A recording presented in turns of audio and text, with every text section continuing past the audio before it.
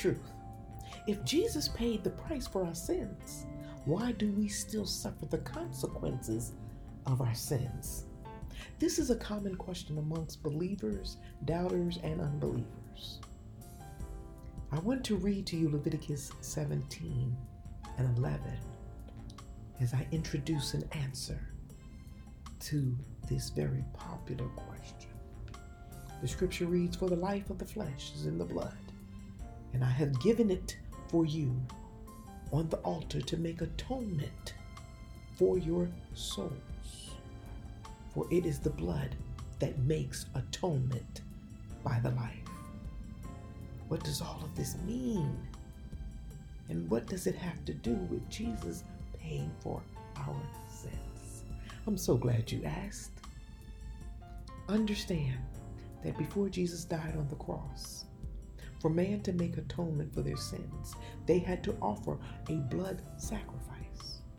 Animals such as lambs and goats were used as a means of sacrifice. But Jesus' death on the cross was the last blood sacrifice that was ever required for man to atone for their sins. Imagine this for a moment. Imagine you have a credit account and someone comes along and pays the entire balance owed, setting your balance at zero. That is what Jesus did for mankind when he died for our sins. He paid a debt that we could not pay and live a life that offered any hope. In Romans 6:23, the scripture tells us that the wages of sin is death. As sinners, we deserve to be eternally separated from God and His holiness. But separated from God and His holiness is a hopeless situation. Imagine again your account is at zero.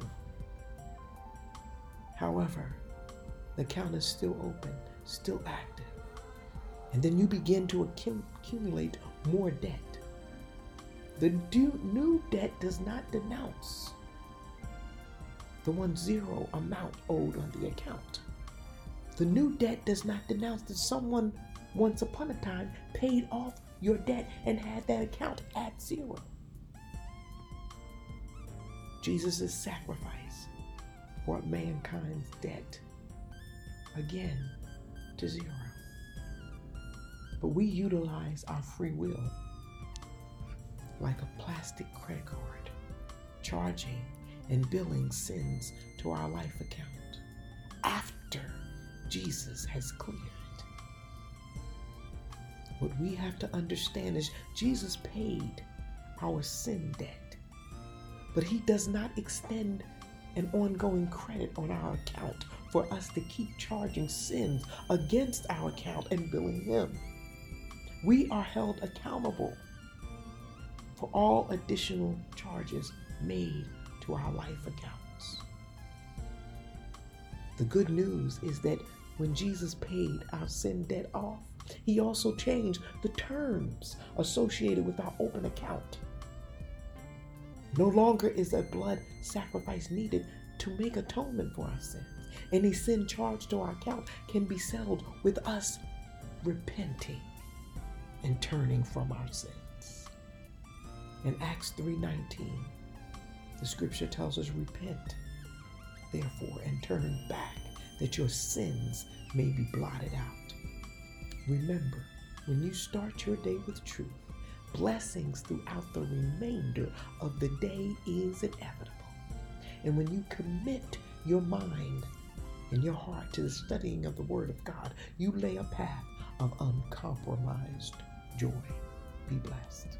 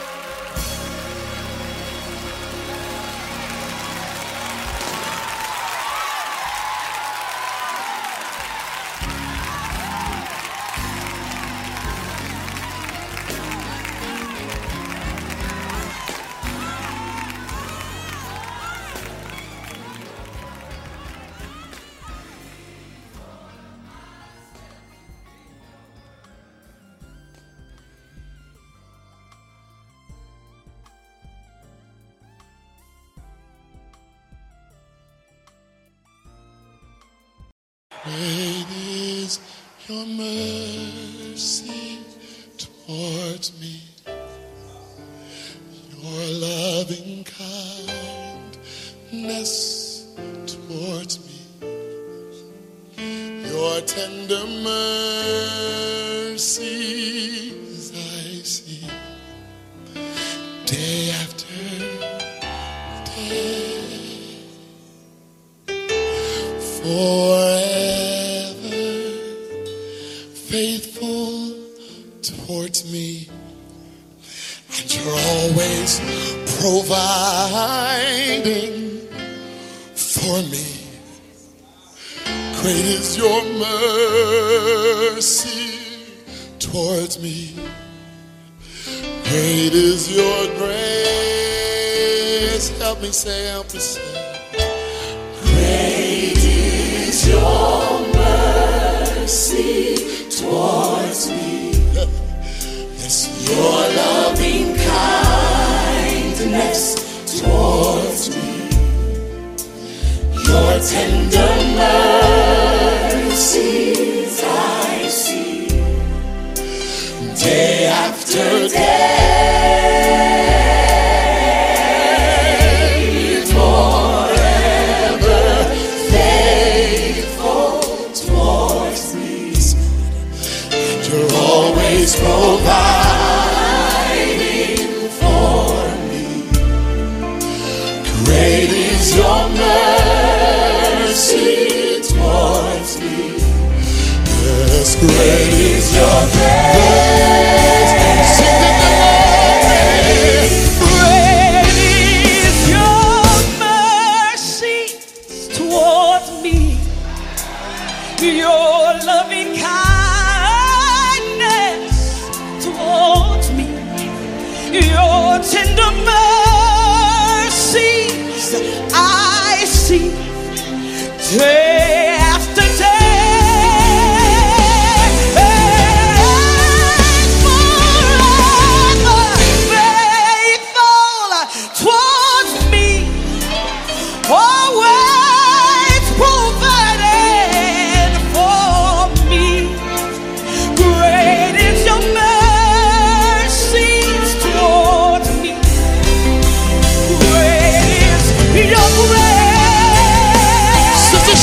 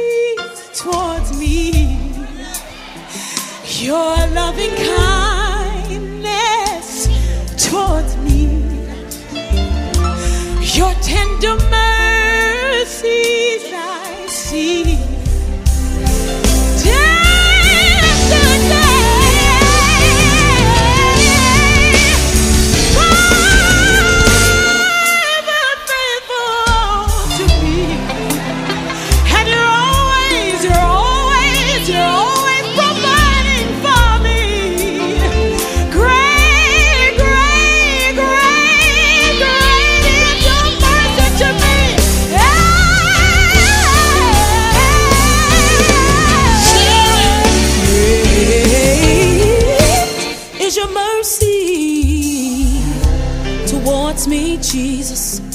Your loving kindness toward me. Your tender mercy I see. Day